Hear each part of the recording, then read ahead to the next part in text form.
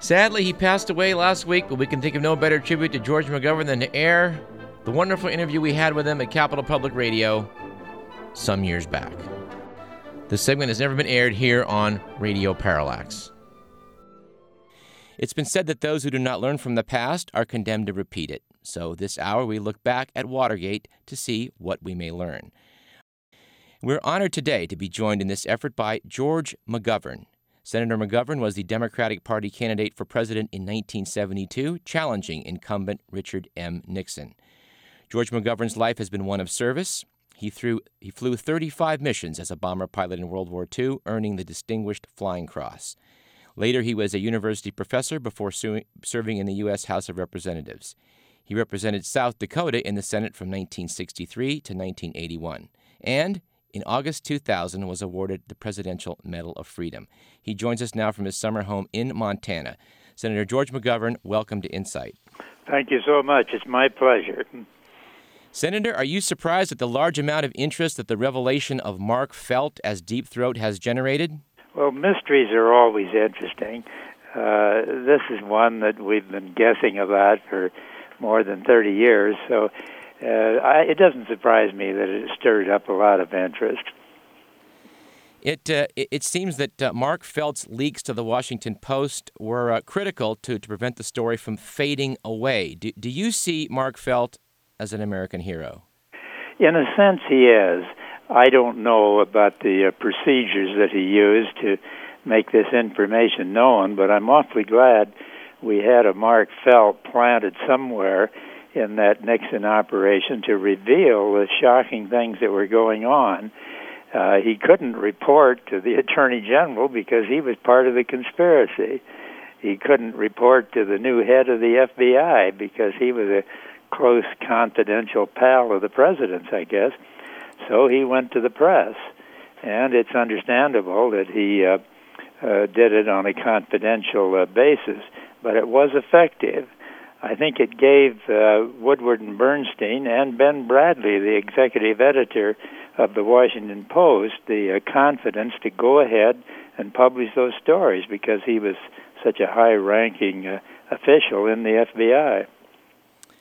You have said that you were baffled at how the burglary did not generate much interest in the press back in 1972. You couldn't seem to get the story to center stage despite some repeated efforts to do that. And I want to add, Senator, my own personal recollection vividly from 1972. Front page headline of the San Francisco Chronicle in August, mind you, saying, McGovern claims there's more to the story of Watergate burglary. And you, of course, were correct, but unfortunately for the Democrats, that was uncovered only after the election. But given your frustration back then, my question is, do you think the press maybe gives itself too much credit for ferreting out wrongdoing in Watergate? I think so. Except for the Washington Post and a couple of broadcasts by Walter Cronkite, and there may have been a few others, very few members of the press corps gave that story the attention that it deserved. It was pretty much left to these two youthful reporters who were actually on the municipal affairs desk, the Post, to break that story and to keep it alive. I think if the major television networks and major metropolitan newspapers had got on that story with the investigative power that I assume they had, we might have cracked Watergate before the election. And, of course, I had a special interest in seeing that happen because I think the results of the 72 election would have been different if the public had known what Deep Throat knew before November of 72. It must have been quite strange for you to have seen Jerry Ford sitting in the White House in 1975. Yes, it was indeed. I have no malice towards President Ford. As a matter of fact, I've always rather liked him. I don't have any malice toward Richard Nixon. I wish he were in the White House today instead of what we now have in the White House. But he broke the constitutional oath that he took when he was sworn in, and that was his great mistake. You know, I've often thought, when I look at a president or a presidential candidate, what are the most important questions we should ask? What should we expect as a minimum? I think we expect them to keep their constitutional oath. When you're sworn in as a president of the United States, you hold up your right hand, you put your left hand on the Bible, and you swear that you'll be faithful to the Constitution of the United States. That's all. Nobody asks you to swear that you'll carry out your platform. A lot of people are hoping you won't carry out your platform. But at the very least, a president ought to heed his constitutional oath, and that's what Richard Nixon failed to do. Nixon did a lot of good things in the White House. The opening to China, the détente policy towards the Soviet Union, launching the Environmental Protection Agency. He signed all those bills that Bob Dole and I sent over there to expand the school lunch and the food stamps and the WIC program. So he was not a total failure as a president, but he violated his constitutional oath. And the central lesson of Watergate is do not do that. Do not violate the Constitution. Do not break federal law, and you'll get along a lot better as president. On June 2nd, after the story of Mark Felt broke, you were widely quoted in the press as saying that the U.S. media needs a modern-day Deep Throat within the administration of President George W. Bush to reveal how America was misled on Iraq. What? Absolutely. You know, we still don't know the full story of how after 9/11, that terrorist attack, we ended up going to war against Iraq, which had nothing to do with the 9/11 attack. Saddam Hussein is a miserable creature, as we all know, but he had nothing whatsoever to do with the 9/11 attack. So what are we doing going to war in the name of fighting terrorism with Iraq? You know, all during the 1980s and the Reagan administration, we backed Saddam Hussein because we thought he could serve as a barrier against possible Iranian penetration of the Gulf oil fields. He was our guy, not loudly, but quietly. He was the guy that we tilted towards for 10 years. So here we are now with our American army stuck in a country, people dying every day, both innocent Iraqis and these young soldiers that we have over there, in a country that had nothing to do with the terrorist threat to the United States. So I think we need another Deep Throat who is highly placed in the White House that will tell us what's going on. John Dean, who for a while managed the Watergate cover-up for the Nixon White House, has compared the administration that he was a part of to the current one. Dean has said that the impeachable offenses of the former have been equaled by the latter. Do you agree with John Dean? I do indeed. I think this war in Iraq is a violation of international law. There's nothing in international law that says you can invade and occupy indefinitely a country that has done nothing against you. Ordinarily, we go to war when we're attacked. That certainly was the case after Pearl Harbor. But there was nothing that happened on 9/11 that was out of Iraq. So that war was waged, I think, in a clear violation of international law. I can't think of anything that Nixon did that's any worse than that. Senator, we have to take a short break, but could you possibly stay over into the second segment with us? Well, I can stay for a while. All right. And luckily for us, Senator McGovern was able to stay with us for the next segment, when we were joined by NPR's correspondent, Daniel Schorr. The two men going back and forth accounts for what I think is my favorite segment of radio, perhaps all time. Joining us now is Daniel Schorr. Mr. Schorr carries the title of Senior News Analyst for National Public Radio, where, as he puts it, quote, "I no longer devote my time to finding out what people don't want to tell you, but rather take what people have already told us and try and invest it with some meaning." Dan Shore performs his duty for Weekend Edition and All Things Considered. Mr. Shore was hired for CBS Television by Edward R. Murrow. He's won a Peabody Award, a Polk Award, and a DuPont Columbia University Golden Baton, the broadcasting equivalent of the Pulitzer Prize. We're very pleased to have him join us today as we look back at the Watergate affair, which he covered for CBS. Welcome to Insight, Daniel Shore. Oh, thank you very much, Douglas, especially if I can say hello to my old friend George McGovern.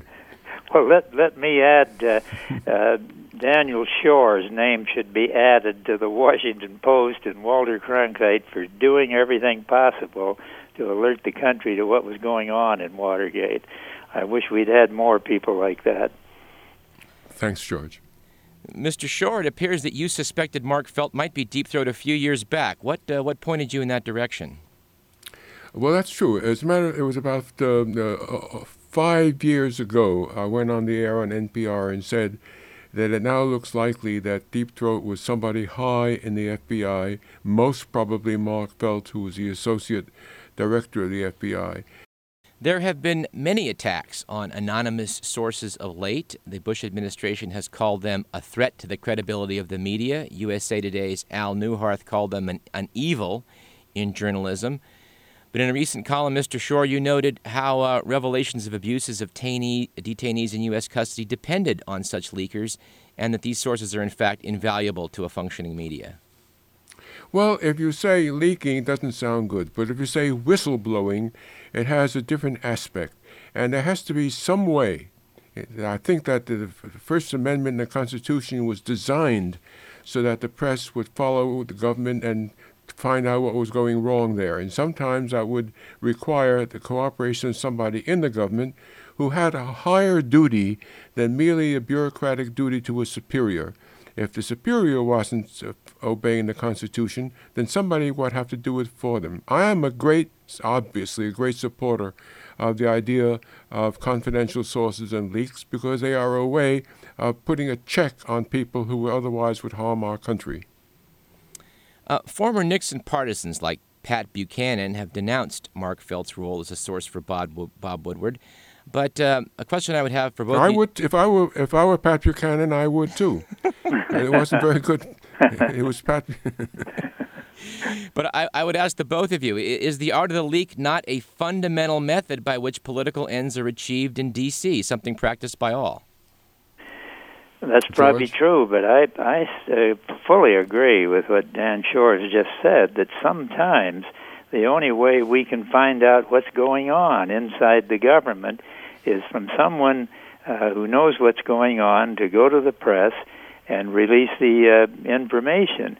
And, you know, for people like Chuck Colson and Gordon Liddy, both convicted felons, to be lecturing Mark Felt on what is the ethical way to deal with your responsibilities in high office, I think is a bit much.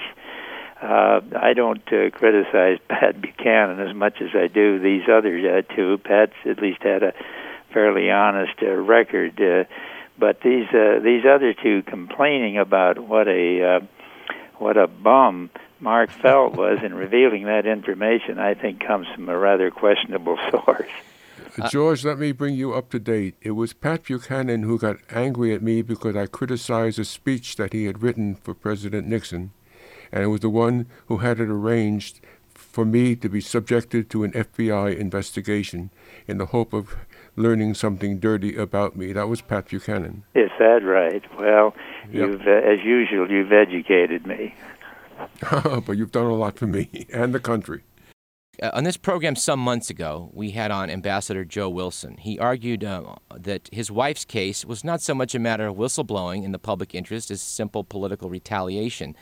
I'd like to ask both of you how you would compare the situation of reporter Judith Miller being threatened with jail for not revealing who outed CIA officer Valerie Plame in an apparent retaliation for her husband's challenge to the Bush administration, to simply reporters naturally shielding their sources.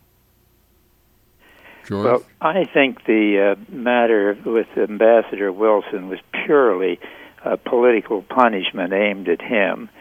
It was the use of a violation of the confidentiality of Central Intelligence Agency people because she happened to have been married to Mr. Wilson, who was the man that exploded the notion that Iraq was trying to get uranium out of a country in Africa. It was clearly a case of political punishment of a person who'd had the courage to tell the truth on a controversial issue. So one doesn't have to argue that every leak is done for the purposes of enlarging the public's appreciation of the truth. Douglas, there is a special law that makes it a crime to reveal the identity of an intelligence agent who is working undercover. And Joe Wilson's wife was such an agent working undercover on matters connected with arms control. And although I assert the right, wherever I get information, to use it in national interest, if you convince me that there's a possible life or an agent at stake in this, you could talk me out of doing it. Nobody could talk Bob Novak out of it. If I could be pardoned to suggest just a bit of a digression here, a friend of mine was watching Paul Newman, the great actor, being interviewed on television some time ago, and he asked Mr. Newman, "You've had all the great honors that Hollywood can give. What's the proudest achievement of your life?" And Mr. Newman, my friend tells me, said, "Well, in 1972, I supported George McGovern. I gave a lot of money to his presidential campaign, and I ended up on Nixon's enemies list. And I think that's the highest achievement of my life." So, of course, I enjoyed that. Paul Newman was right ahead of me on that list. Is that right? You had some good company on that list, did you not, Mr. Shore? Oh, I had wonderful. I mean, to be denoted as a Nixon enemy, you've got to be pretty good. Senator McGovern, Watergate led to many efforts to reform. Which one would you pick out as perhaps the most valuable to our nation? The reforms that followed Watergate? Yes. I suppose it's hard to just name a specific achievement of that, other than to say that I think it has made both the National Press Corps and the American people a little more alert to the kind of wrongdoing that can take place even very high up in the United States government. I wish that lesson had been learned even better, but I think over the course of time, Watergate has taught reporters and has taught the American people to be a little more alert and a little more cautious about the possibilities of wrongdoing in high places. Yes, could I just add to that? I fully agree, and could I just add to that after Nixon, we had Reagan, and Reagan tried to sell missiles to Iran and didn't tell the truth about it until he was caught at it. And then what we've learned from Watergate is that in protecting the country and the Constitution, you can't really always trust the President of the United States. It's a sad lesson to have to learn, but we've learned it. Senator, you were, of course, well known for your opposition to the Vietnam War. You wrote in The Nation magazine recently that it took for you more courage as a junior senator to stand up in the Senate and challenge the war policy in Vietnam than it did to fly combat missions in World War II. You're now openly opposing the war in Iraq. Do you find that this stand you're taking today is as hard as the opposition to the war in Vietnam was, or perhaps is it harder? It's not any harder. As I get older, I have even greater loyalty to the truth and more respect for it. This war in Iraq was a disastrous mistake. We never should have put our army in there. People say to me, "Well, don't you support our troops?" And I say, "Of course I support our troops. That's why I don't want to put them into places where they don't belong." If you could have a secret poll of the soldiers fighting over there in Iraq, I think you'd be amazed at how many of them would like to get the heck out of there and come home.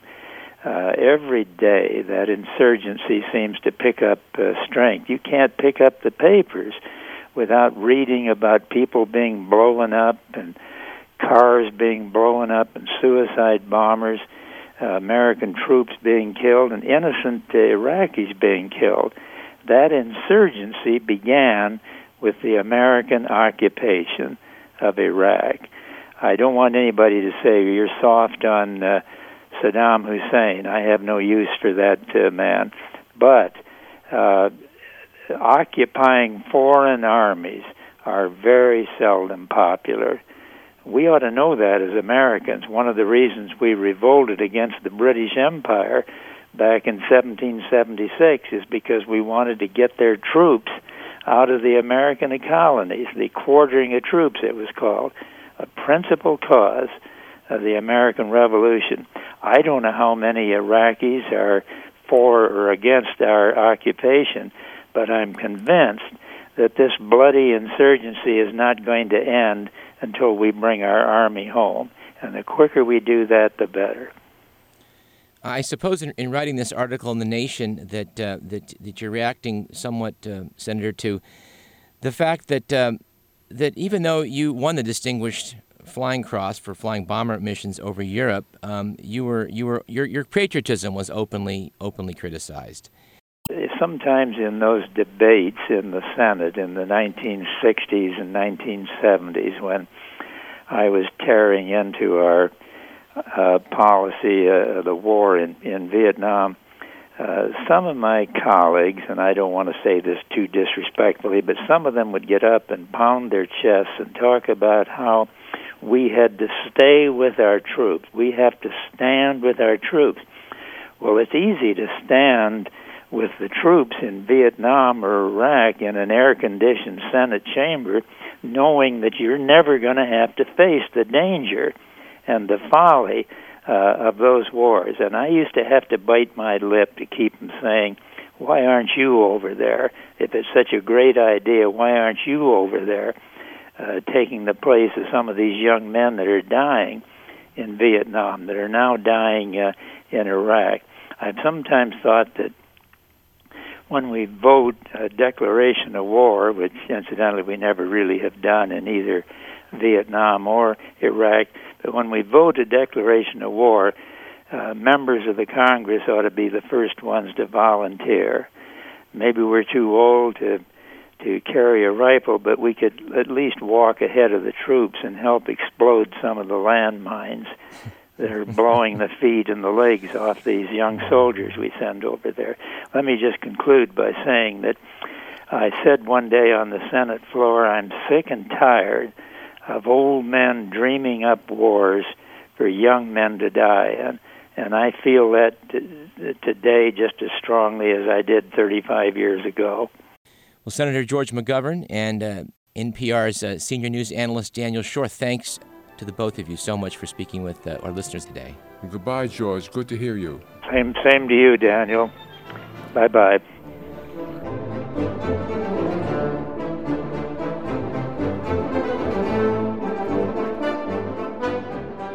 Sadly, both those men are no longer with us, but I will be eternally grateful for that last bit of radio which you heard. You've been listening to Radio Parallax. I'm Douglas Everett. Before I go on, a note of special thanks to Capital Public Radio and their archives for that piece.